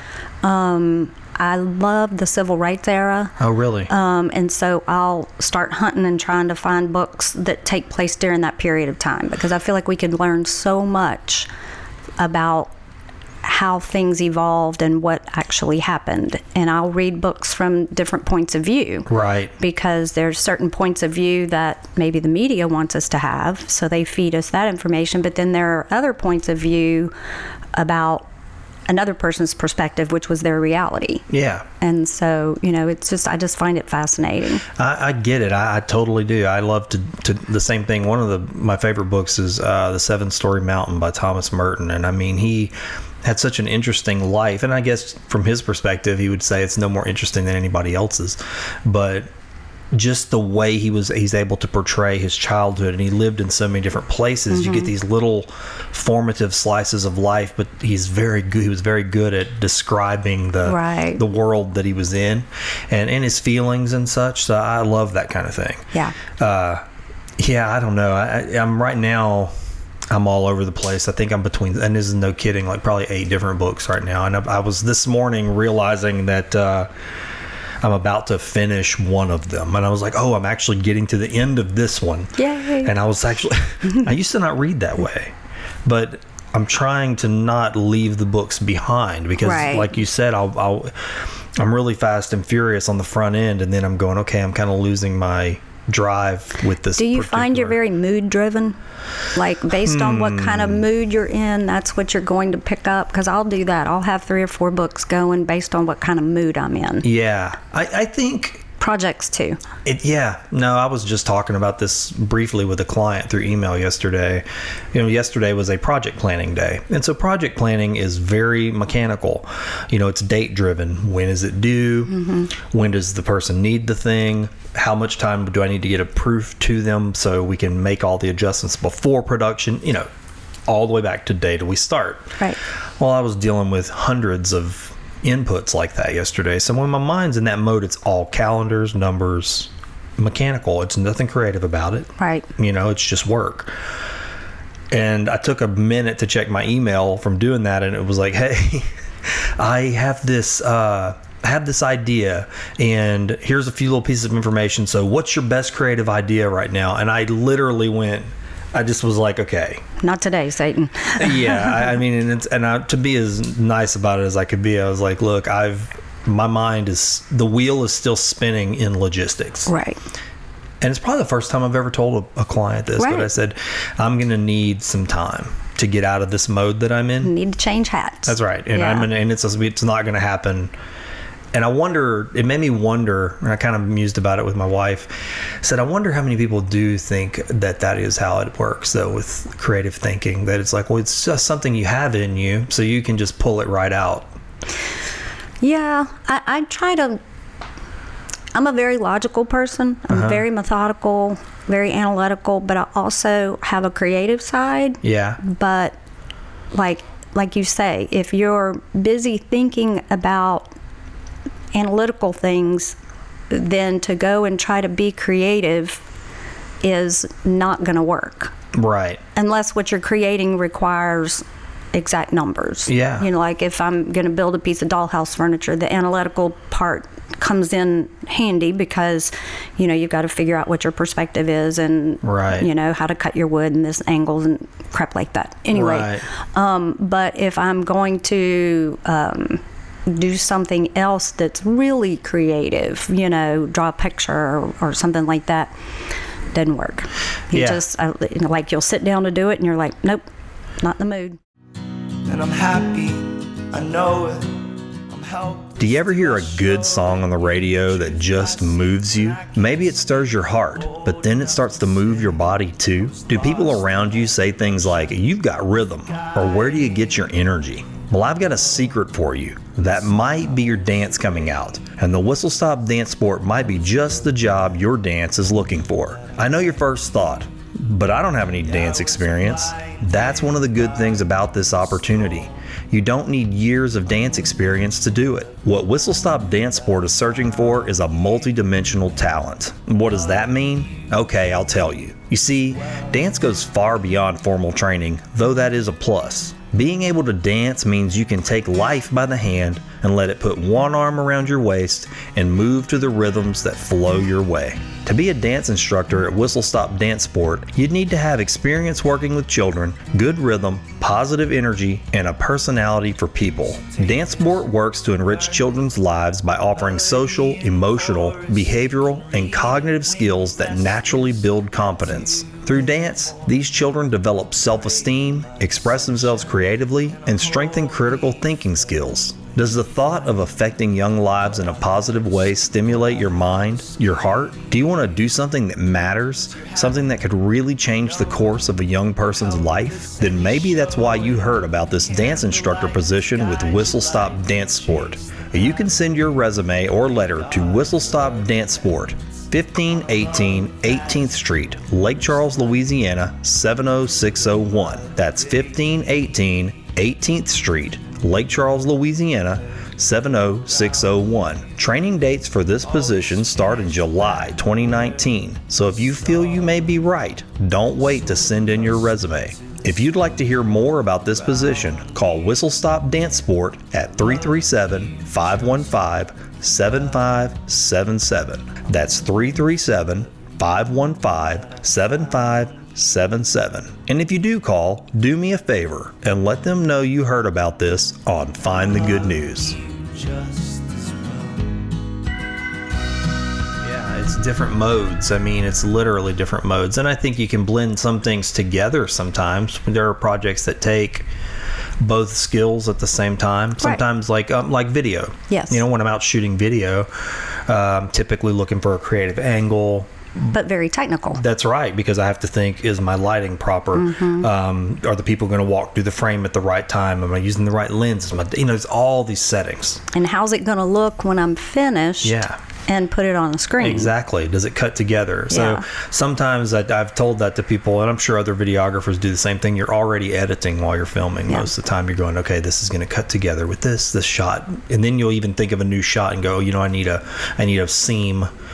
This scene doesn't work if I don't have something. Mm-hmm. So yeah, there's all that, and that's it's technical / creative. My husband was a television videographer in one of his former employee positions. He worked for KPLC years ago, and then he went to BRZ in Baton Rouge. So, of course, I know everything's changed dramatically since those days. Though. But yeah, he and I have had conversation about that before too. You know, it can be a bit much almost sometimes because your brain is. For me, especially being an observer, I watch my mind a lot and think, what's going on in here right now? Well, you're covering 360 multi-dimensional, trying to get it to come out the way your mind thinks it should come out. Yeah. Yeah. But yet applying someone else, the variables of another person, let alone your equipment and things like that. It's, right. Yeah. I think a lot of times the perspective I've learned to take to kind of help me in those types of things where there's too many things going on like that is to look at it all as raw goods and go, okay, I need to create enough raw goods in this particular filming mode that I'm in so that when I get back, I can do creative editing. Right. And if I don't have it come, that's why a lot of times I overshoot. I would think you have to. You do, because you're going to get back into editing and just go, man, you don't think you need it. And sometimes I've overshot and been like, this footage is a waste. I overshot, but I'd rather that than to be back. Well, that's where I learned about B-roll.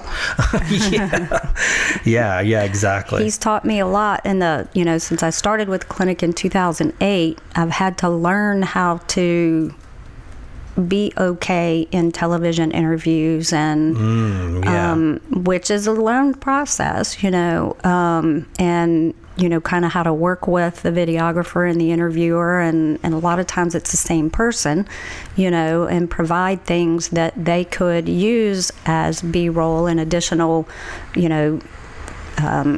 photos for,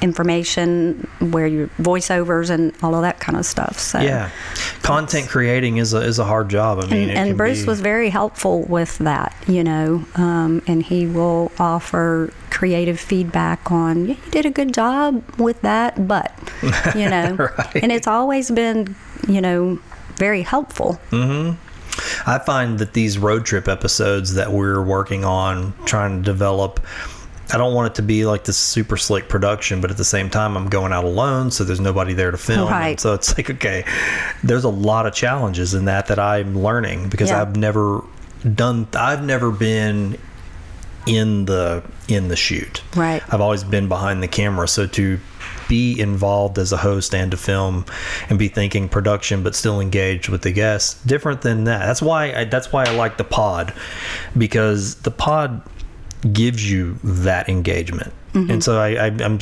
having to learn that as we decide to do more of these road trips, that the road trip video element just needs to be a supplement, a snapshot, so people can watch it and go, oh, I get where you were at. Right. But the conversation is still the content. I don't want people to go, well, I'm just going to watch this 2 or 3 minute video. I don't even think I watched the video. Oh, that's interesting. With Good. the road trip, because I'm familiar with, or somewhat familiar with, Orange Grove Cemetery. And so, my mind knew where you were. Yeah. And again, thanks to, I think it was the Arts Council. Yeah, they did had the haunted tour, cemetery tour. Yeah, brought new perspective to what goes on out there and where things are. That was really good. I didn't get to go. I hope they do it again. It was really good. This year, I'm going to do a haunted cemetery tour. Well, not haunted. They don't call it that, I don't think. This one was called Living Cemetery. Living Cemetery. Yeah, they do it in good. Natchitoches too. Oh, do they? Yeah, they do. They do that up in Natchitoches at the American Cemetery, and I have a special place in my heart for that cemetery, and I'm going to go this year. I didn't go last year because I had already had a trip planned, and it was after that. Yeah. But this year I'm going to try to make line it a destination. Up. Yeah, I want to be a part of it and see what they do, because they had pictures, and I thought, man, this really. In fact, I'm going to be going there in August this year, and I think I'm going to do an episode of this show there, but it's just going to be me out there and just reflections throughout the day. I'm going to see how it goes. I don't know. It's just been on my heart to do something like that. And I figured, we'll see how it goes. Nobody has to listen to it. Let's put it out there. And if somebody wants to listen to it. Well, I thought they did a really good job with this one. And I know it was a lot of work. And I hope that they can find other founding fathers or interesting figures to do another dramatization like that. Yeah. I don't know how much money they made, but it looked like to me it was pretty well attended. I would love to go do it. I mean, I don't think it's at the exact same time of year as the one in Natchitoches, so I would really like to do it this year. This one was in October. Okay, well, that's when theirs was, but I bet it's not the same day. I don't know. There was something last year that kept me from going to one or the other. Yeah. But I can't remember what it was. But I do remember they both kind of popped up at the same time, and I thought, oh, that's so cool. Communities are doing this. Right. I read these articles about cemeteries. I find so much solace at a cemetery for me. Fascinating. I think so too. You too? Oh, absolutely. Interesting. Yes. We have a lot in common. I mean, as we're talking, I'm hearing things. When's your birthday? August 14th. Nope. Okay. No. I mean, yeah, it is. But the only child December. thing, the spending time alone, Yeah. there's certain things I think that come. I wasn't an only child, but I do get what you mean. Right. There's I'm honestly, The most comfortable person I'm ever with is myself. Even when I'm having distress, I'm more comfortable in distress with myself than... But I'm also the most distracting person I've ever been distracting? around. Yes. Now, how so? I'd love to hear about that. What do you mean? Because a lot of times if I'm in the middle of doing something, my mind is saying, yeah, but you could do this, but you could go and do that. I mean, I'm just like, it's not ADD, but I just, if I'm upstairs sewing, then I've got something in the back of my mind that I've also got going on downstairs in my crap room that you kind of could go work on that, So you got like these subroutines kind of kicking you. And I will just bounce all over the place. Yeah. So that's kind of what I mean by distracting, you know. I can relate to that. For me, that happens a lot with gardening. When I start like a gardening project, and my wife has woke up many times and it's like she'll come outside and go, you've laid stones and now there's this thing, and all of a sudden it's like, where were you at this morning? And I'm like, I just got up and I was like, I'm gonna go tend to the flowers, but I start watering them, and then I go, it'd be nice right there is some rocks, or okay, maybe some new boar, and then before long I'm at Lowe's or Stein or wherever. I clean house and like that. I come home with all these plants, and then I'm doing landscaping. Right. Or repotting stuff. And my brain, certain activities are definitely, I got to watch it, to be honest with you. Stay on task. Oh, yeah. I'll be down the hole for sure. Yeah. Next thing you know, I'm cleaning out my closet. Yeah, that happens to me when I'm trying to we all are at our house, actually trying to really minimize, what we own and what we have, and things that we go look, are we really just holding space with these things? And that, for me, that's I get kind of crazy with it. I'm like, I'm gonna get rid of this and I'm gonna get rid of that, and before long all my clothes are gone. Well, and I'll do it with clothes, but mostly so that I can make more stuff, which is probably not the best way to be. But you said make more stuff, so you can make more stuff. Which is part of the hobbies and interests. Right. And they make me happy. Yeah. But I also have found myself collecting weird things, toys and stuff from my childhood era. Yeah. And my husband is such a good sport, because I've got stuff displayed all over the place that, my daughter said, Mom, one of these days these dolls are going to come to life and kill you. I hear you. Oh, man, I hear you. I've got stuff all over the place, but I like it. It makes me happy, and he's a good sport about it, and I let him do his thing outside, and we hung his guitar and his old guitar and his new guitar and his dad's ukulele on the wall, and so you walk in and you're like, oh my gosh, but I can understand that, and I relate to it. I mean, it's almost like a story of your life to some degree. It gives you a way to touch on your past, and you surround yourself with things that make you smile. They don't all have to be connected, and they don't have to be decorator perfect, but it's up here because I like it and I want to look at it, and I may change it. I may move things around and change it. Christmas at my house looks like the 1960s threw up, and it's all okay with me, but that's interesting. I have objects like that. I mean, I do that with my wife would attest to this for sure. I do that with Buddha heads. I love them. I think they're beautiful. They make me happy. I've never found, I don't own any that look just like the other, but I have quite a few, and it almost, if you stacked them all up, it would be like, why so many? But at the same time, for me, I've bought each one at a different time in my life. And so, like, there's one hanging in my hall that I remember where I got it. And there's a memory attached to it. It's not that I look at it and think anything even spiritual or religious or anything. I just look at it and go, oh, it's a symbol of peace and a relaxed mind and a good heart, and I have a memory attached to it. That's all it is. And you know, you find yourself with those accidental collections. Yeah. And we have standard poodles. Yeah. And so I have a ceramic poodle collection that was just kind of an accidental thing. I got the first one and I liked it. And then I think somebody gave me one, and a friend saw one at a garage sale, and then went to an antique store and there was salt and pepper shakers. So I got those. And, you know, the next thing you know, you've got this accidental collection. Yep. You know, and so anyway, I like that, an accidental collection. Yeah, more than 3. Yeah. And you know, of course, the real deal is the most fun. We have a good time with our dogs. Yeah. And you know, it's like living with perpetual 3-year-olds. Yeah, that's interesting. Very intelligent. What you mean about the real deal. My wife and I talk about this a lot. We were talking about our son, you know, the youngest boy, and how he's growing up and he's getting smarter and his thoughts are more complex and his questions are more complex, and you just watch that little child slowly disappearing but quickly at the same time. You know, and we were sitting in the our bedroom the other day, and he was playing, and we just looked at each other, and we both had that same realization because of something he was doing, and I was like, it won't be long, this won't be here. Right. You know, this child that sits on your lap won't be sitting on your lap anymore. And it made me think of something I read.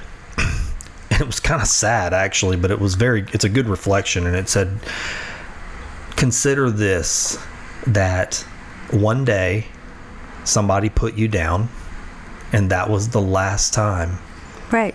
that you were ever picked up again. Right. And I was like, oh my God. And it made me cry. I was like, wow. And then, you know, we can't really tell what that day was, but everybody has that day. Everybody had a day where that was the last time that they were held on someone's lap or picked up. And I thought, man, I mean, how sad and melancholy, but at the same time, it made me reflect on how precious these little moments are when they hug you. Sure. Or when, you know, you get to be there tender with them. You know? Yeah. And my daughter will be 30 this year. Wow. And so, you know, you still have those tender moments. A lot of them, really. Yeah. But they're different. They're different. They're just defined differently. Yeah. You know, and as they grow, which, you know, your objective as a parent is not to raise a child, it's to raise an adult. Yeah. And so, you know, I always found with her that with each age that she became, that was my favorite age. Interesting. You know, like when she was 3, 3's my favorite age. Oh my gosh, it's so much fun. And then she became 5. And 5 is great. This is a great age. And then even through the teen years, which everybody tends to talk about how horrible they are, teen years were okay for us, you know. And now she's 29, about to be 30.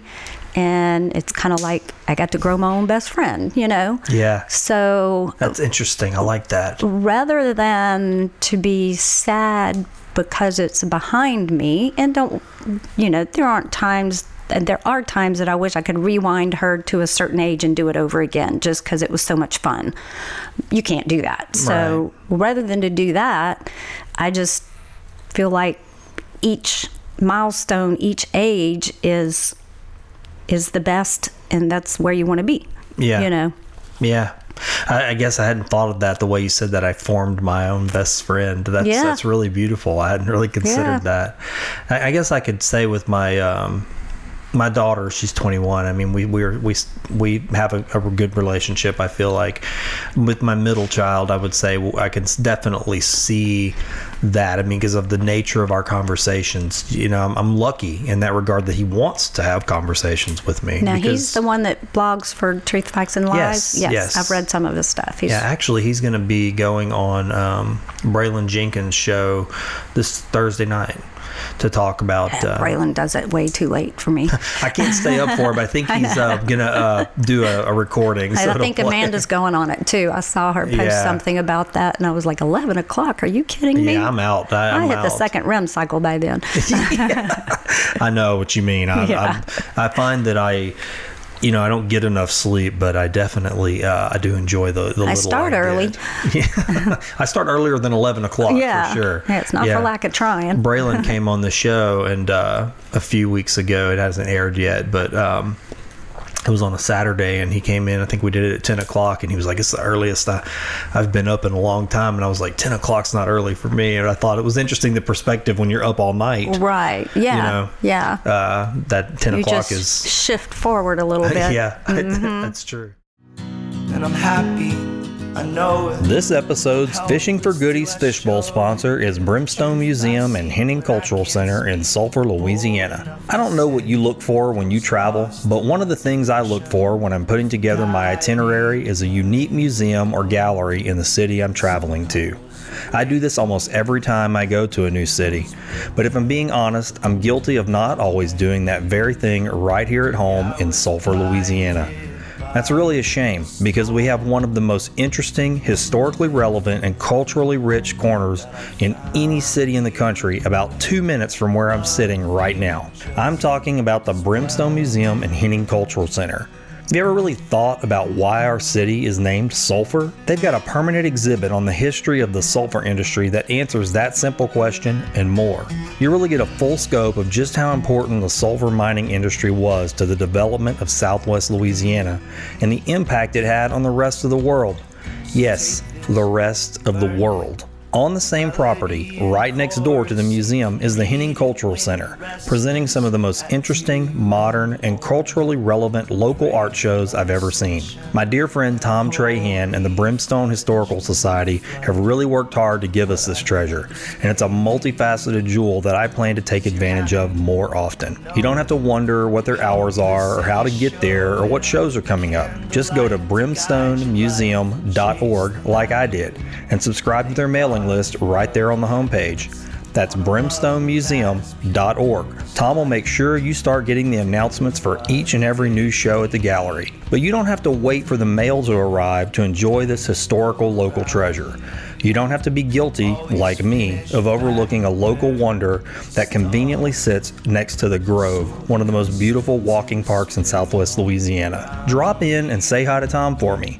Tour the museum and center, and make sure to tell Tom that you heard about Brimstone Museum on Find the Good News. Now, let's take that dive in the fishbowl. This has been a lot of fun, but you know what time it is? I don't. Fishbowl time. Do you like the fishbowl? It's okay. Yeah? Yeah. Yeah. Some people... We'll see. I'll let you know after I pull a question. Yeah. Oh, you get 3. You pull a question, right? You pull them. I pull You pull them and read them, and then we'll talk about it. All right. Let's see. Would you rather? Would you rather make people laugh or make people think? Ooh. Easy. Make people laugh. Make people laugh. Mm-hmm. Yeah? Why is that? I don't know, because I like to laugh. It makes you feel good. It releases endorphins. I've always been kind of a person that has a pretty good sense of humor. At least I think that. I could be totally wrong. Thank goodness this isn't a call-in show, right? Somebody call in. No, she does not have a good sense of humor. I like to laugh. A lot of times I do it like it's cerebral humor. Yeah. Something that makes you go, wait, what? Yeah, like makes you think. And then it's funny. Yeah. So you do you do a little bit of both. I guess. Sometimes it's just stupid slapstick stuff. You know. Do you have a favorite comedian? Or do you listen to comedy? I'm going to date myself. One comedian that used to make me laugh so hard was David Brenner. Do you remember him? No, I don't remember. He was from the 70s, and he was kind of like a Stephen Wright, George Carlin sort of, but he was funny. Yeah. I don't know. He just cracked me up. Yeah, I love comedy too. Yeah. And I don't watch comedy that often. I mean, I like TV shows that make me laugh. Yeah. But, I always thought he was pretty funny. I like George Carlin. He's funny. Oh, yeah. I still love George Carlin. Right.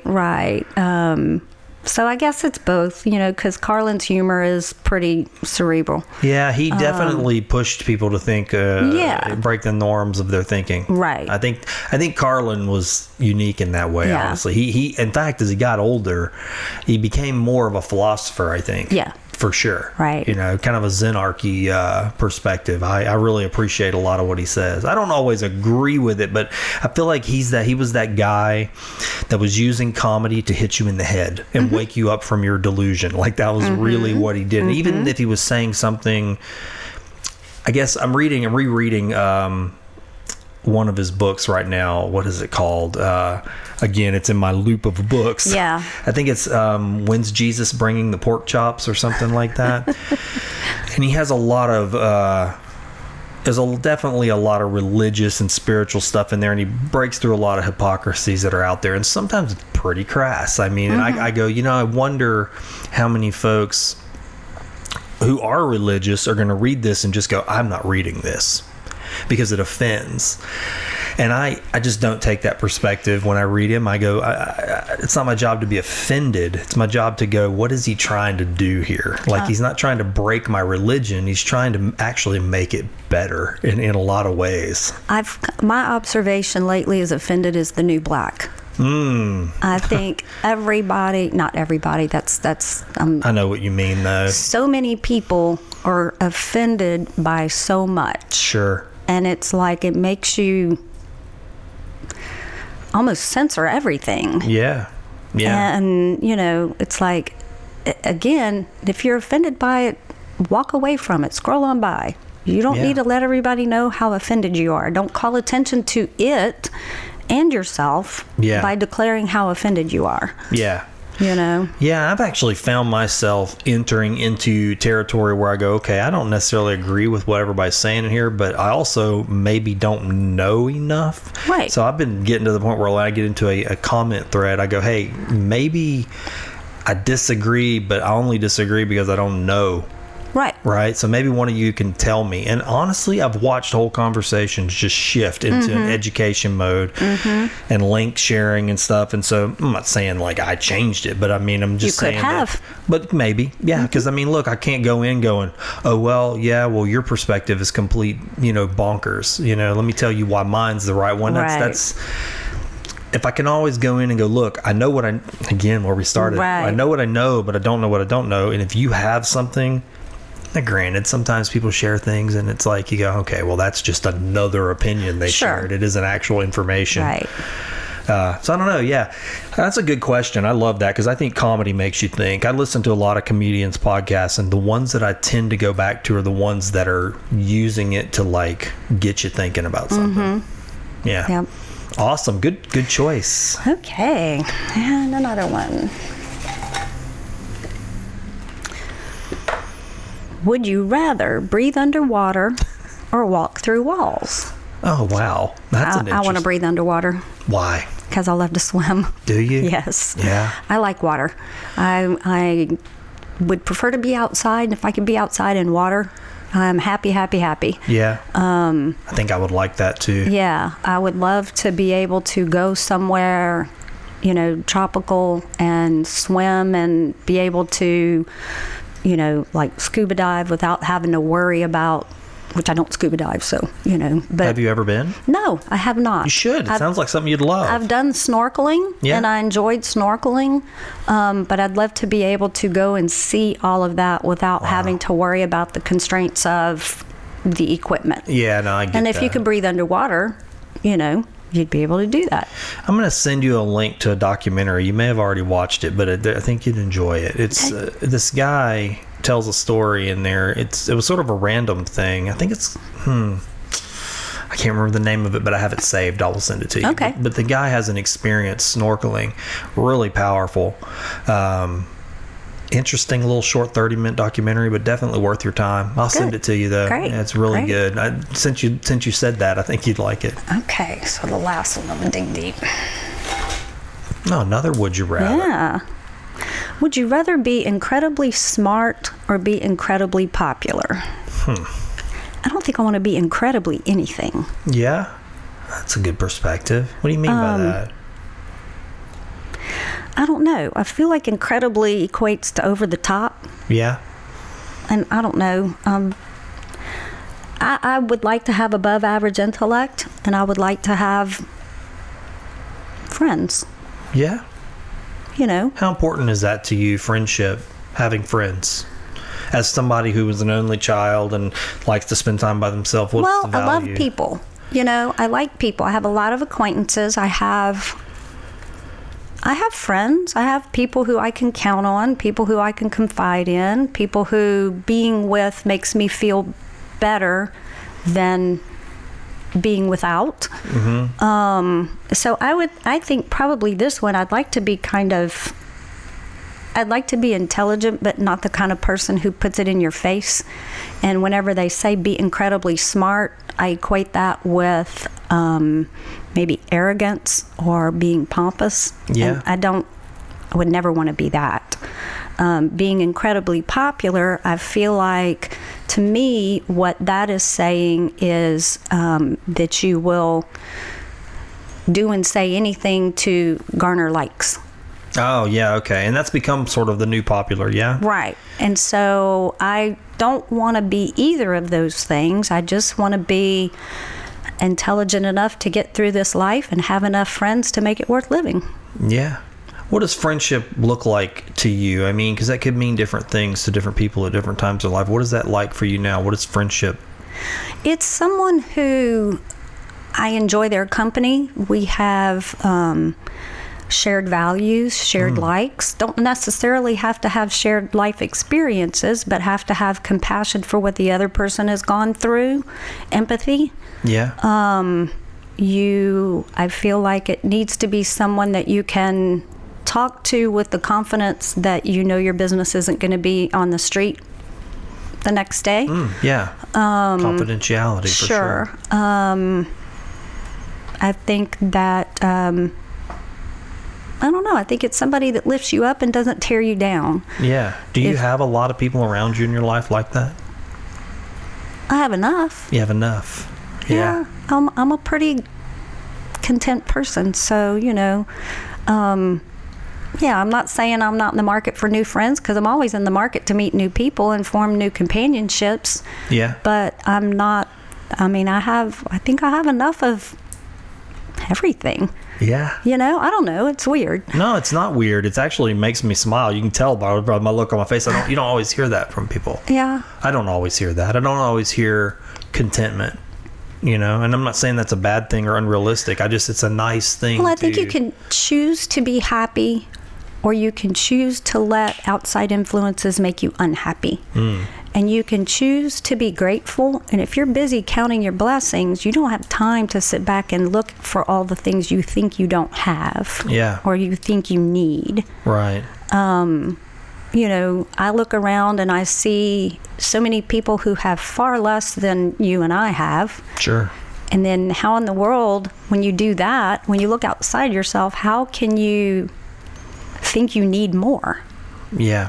Yeah, because there's definitely not a balance to that. Right. To the and I think too, one thing that I find too is that if you ever feel down or just a little like you need a lift, go out and help somebody else.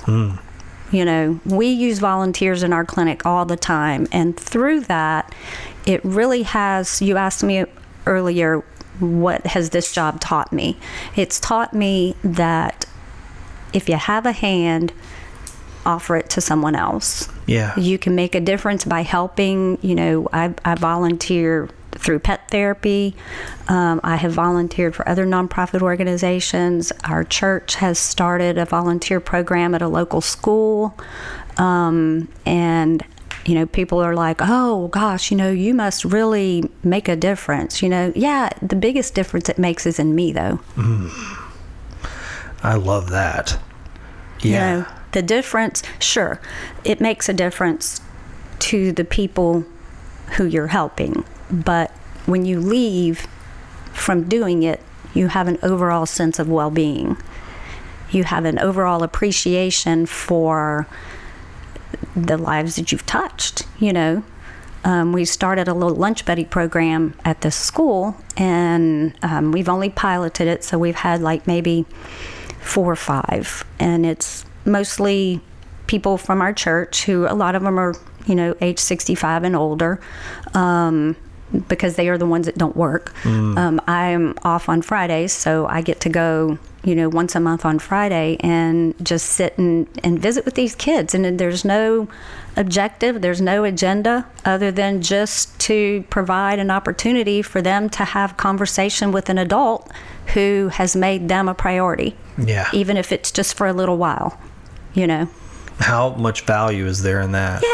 Yeah. Because some of them may be coming from households where there's multiple kids and working parents and everybody's busy and they don't get that one-on-one or two-on-one, or, we're going to hopefully grow the program to where it has a little bit more meaning over the next year. But we just kind of wanted to try it out to see how the kids interacted, with adults that they didn't know in their lunchroom, Yeah. And it's fun, you ask them questions. If you had $1,000, what would you do to make the world better? Mm-hmm. And some of their little answers were really good. Yeah. So, just interesting conversation with little people you didn't know before. Yeah. Yeah. It's amazing what's inside of a child. Yeah. I find that with my own children quite often. These things will come out and I go, where's this coming from? Right. This little seed of wisdom. And you want to help them nurture it. I think about that. We've tried to grow oak trees in pots, to get them started for years.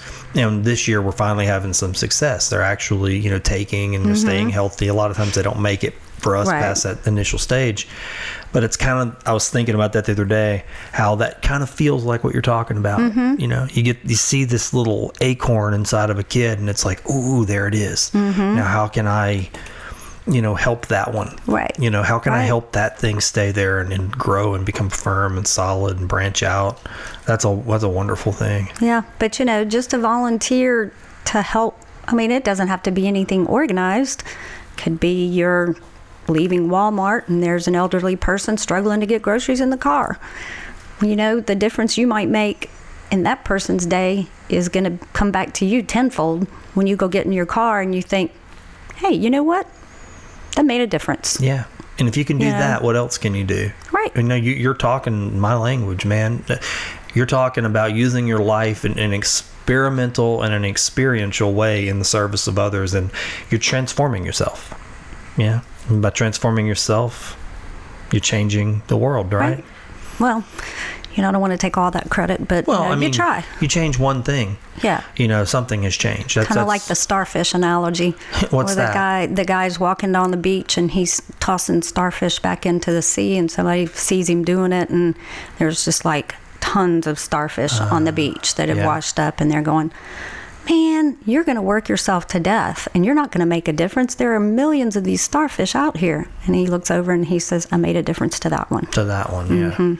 Yeah. I think sometimes that's what can lead to maybe sort of despair. And I know for me, I've had moments of despair where you look around and you see like sort of this manifold problems that just keep branching out. And, it's a bit overwhelming. In fact, the other day, someone's kind of was in a thread about plastic consumption and really just raking everybody over the coals for doing anything. Like, using your bottles, whatever, you're not making a difference. You haven't even made one thing because Coca-Cola is going to produce this much more each year, and real naysaying. And I was like, that's sort of the opposite of the attitude I want to have. And somebody made a great post, and it's like, we start with the straw to get to the bottle, we get to the bottle to get to the plate. And I was like, yeah, that's the right attitude.